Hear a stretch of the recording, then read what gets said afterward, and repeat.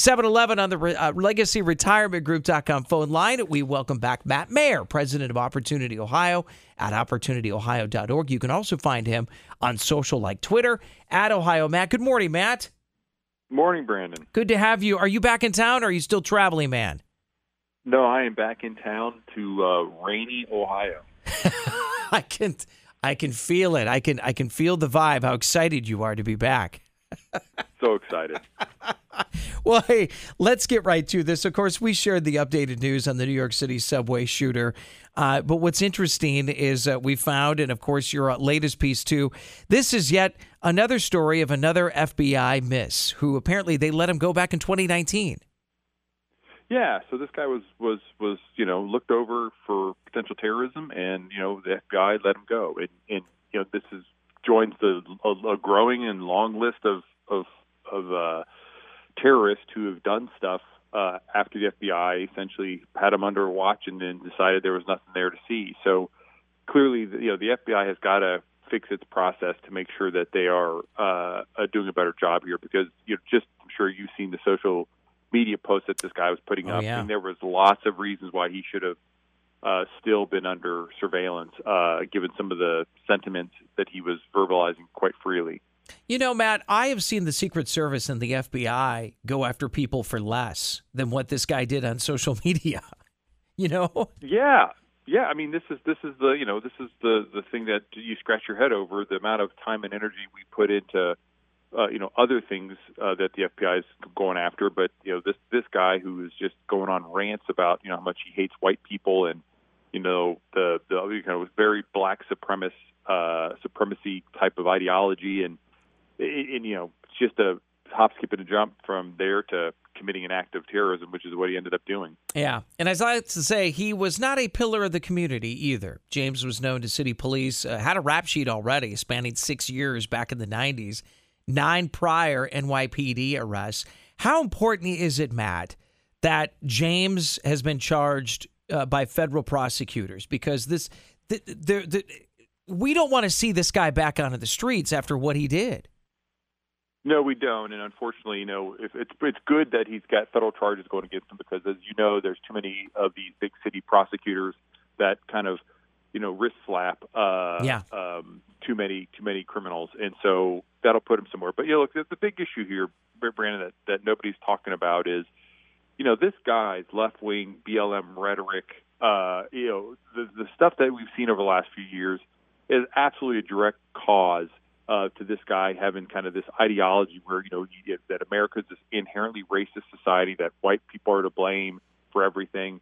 He really wrapped himself around that, again, left-wing BLM rhetoric. And, we need to make sure that there's as much emphasis on getting the left and BLM to tamp down their kind of anti-white rhetoric as there is for us to attack white supremacy and the rhetoric that comes out of those folks, because we hear about that all the time. We talk about that all the time, and we need to tamp it down because it's foul and it's disgusting kind of rhetoric. But it's that same rhetoric coming from the other side that is all about black nationalism and this supremacy and this anti-white mentality that we've adopted in this country. But in some corners of it needs to be equally tamped down and equally put to the corners here, because all it leads to is people like this who then end up committing acts of violence against people. Matt Mayer is with us, president of Opportunity Ohio, OpportunityOhio.org. And I just want to also add this week, because something else that's made it into the news is the co-founder of Black Lives Matters slamming the U.S.'s charity transparency laws after it was exposed that they purchased a $6 million L.A. mansion, saying that they found it triggering, emotionally compromising when they hear about financial documents being made public.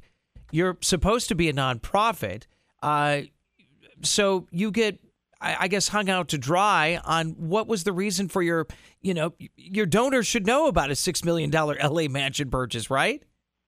Yeah. And what's the purpose of that? I mean, they didn't give you money so you could go buy a $6 million home in L.A. They gave you money to help the lives of Black Americans who need it. And so the idea that, because you have to file an IRS Form 990, which, by the way, every charity does. Yes. I do every year. every group, any group that has a C3, files one of these things, so that way, the IRS can make sure that things are being spent properly, and donors and people interested in our work can look at what we've done, how much we've spent. So this is kind of routine. And what's fascinating is, over the last couple of years, if you might recall, it's been the left who has been demanding even greater transparency into that. They want to know, who your donors are, because they want to be able to go then harass them at their homes, which is what has happened in certain situations where they've gotten a hold of the names of donors to organizations. And so, we protect the privacy of donors, and that's not an issue here with the Black Lives Matter group filing. But she just doesn't want to have any accountability, apparently. She just wants to be able to spend whatever money she wants on whatever she can, and nobody should know that. Well, that's not the way the world works. That's not the way it works at all. And the fact that BLM is so dismissive of its critics, I don't know. I'll never understand that. But, it's good for them. But when it's against them, yeah. So I want to bring up the National Bureau of Economic Research. They finally came out with I guess it's a final report on the state's response to COVID-19. How did Ohio rank? Yeah, not good, Brandon. I mean, this is a comprehensive report of all 50 states in the District of Columbia, ranked A through E, and Ohio was a D. We were the 32nd best at the COVID response based upon the National Bureau of Economic Research. And it's category after category. I think our best showing, we were 26th for unemployment, but we were 36th in GDP. For economic average, we were 34th.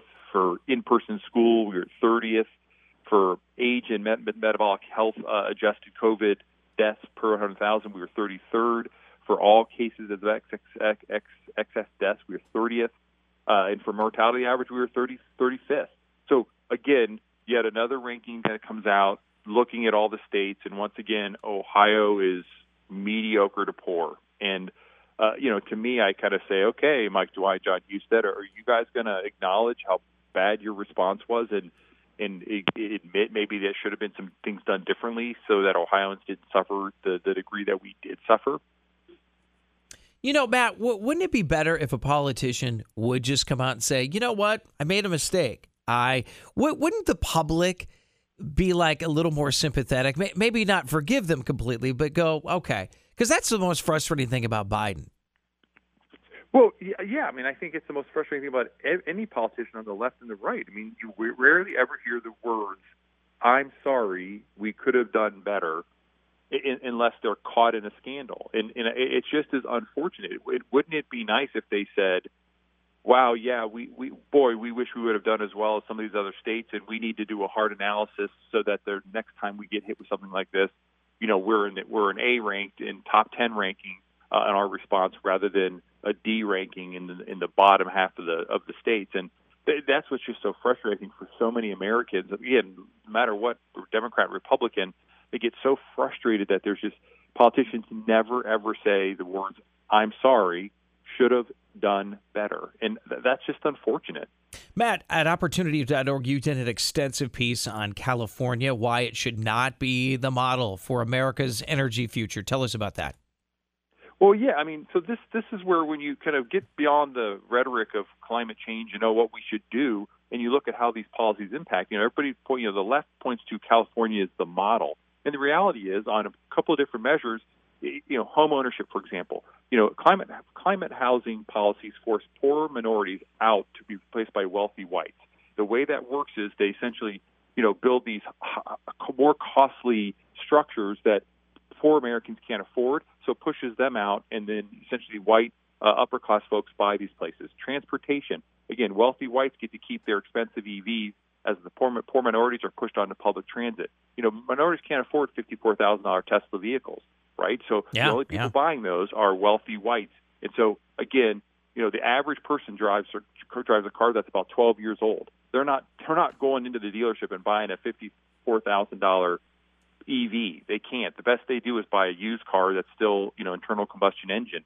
So again, all we do is force more and more burden onto poor minorities typically, right? Energy cost. Minorities are forced to pay much more for their income, to high cost electricity and gasoline because they're the ones who they can't afford to put solar cells on their roof and get the subsidies to cover that. That's, again, wealthy whites get that stuff. So they're the ones who get caught with the higher gasoline prices, the higher electricity prices, that all this stuff that California does ends up throwing onto the citizens. Mm-hmm. And then on jobs, again, California's climate policies they require the elimination of hundreds of thousands of conventional energy jobs, and the jobs that get replaced by those for green energy they don't pay as much. They don't have the good benefits. So again, California is not the model. That's why companies and people are fleeing California by the thousands, and that's why it has the greatest inequality between the rich and the poor. Is California has one of the worst ratings in America because so many poor are hurt by all these policies, while the wealthy, essentially white folks, living in Hollywood and San Francisco, and Nancy Pelosi, they have their little enclaves that they can afford to essentially deal with these policies where the vast majority of the middle class and poor can't.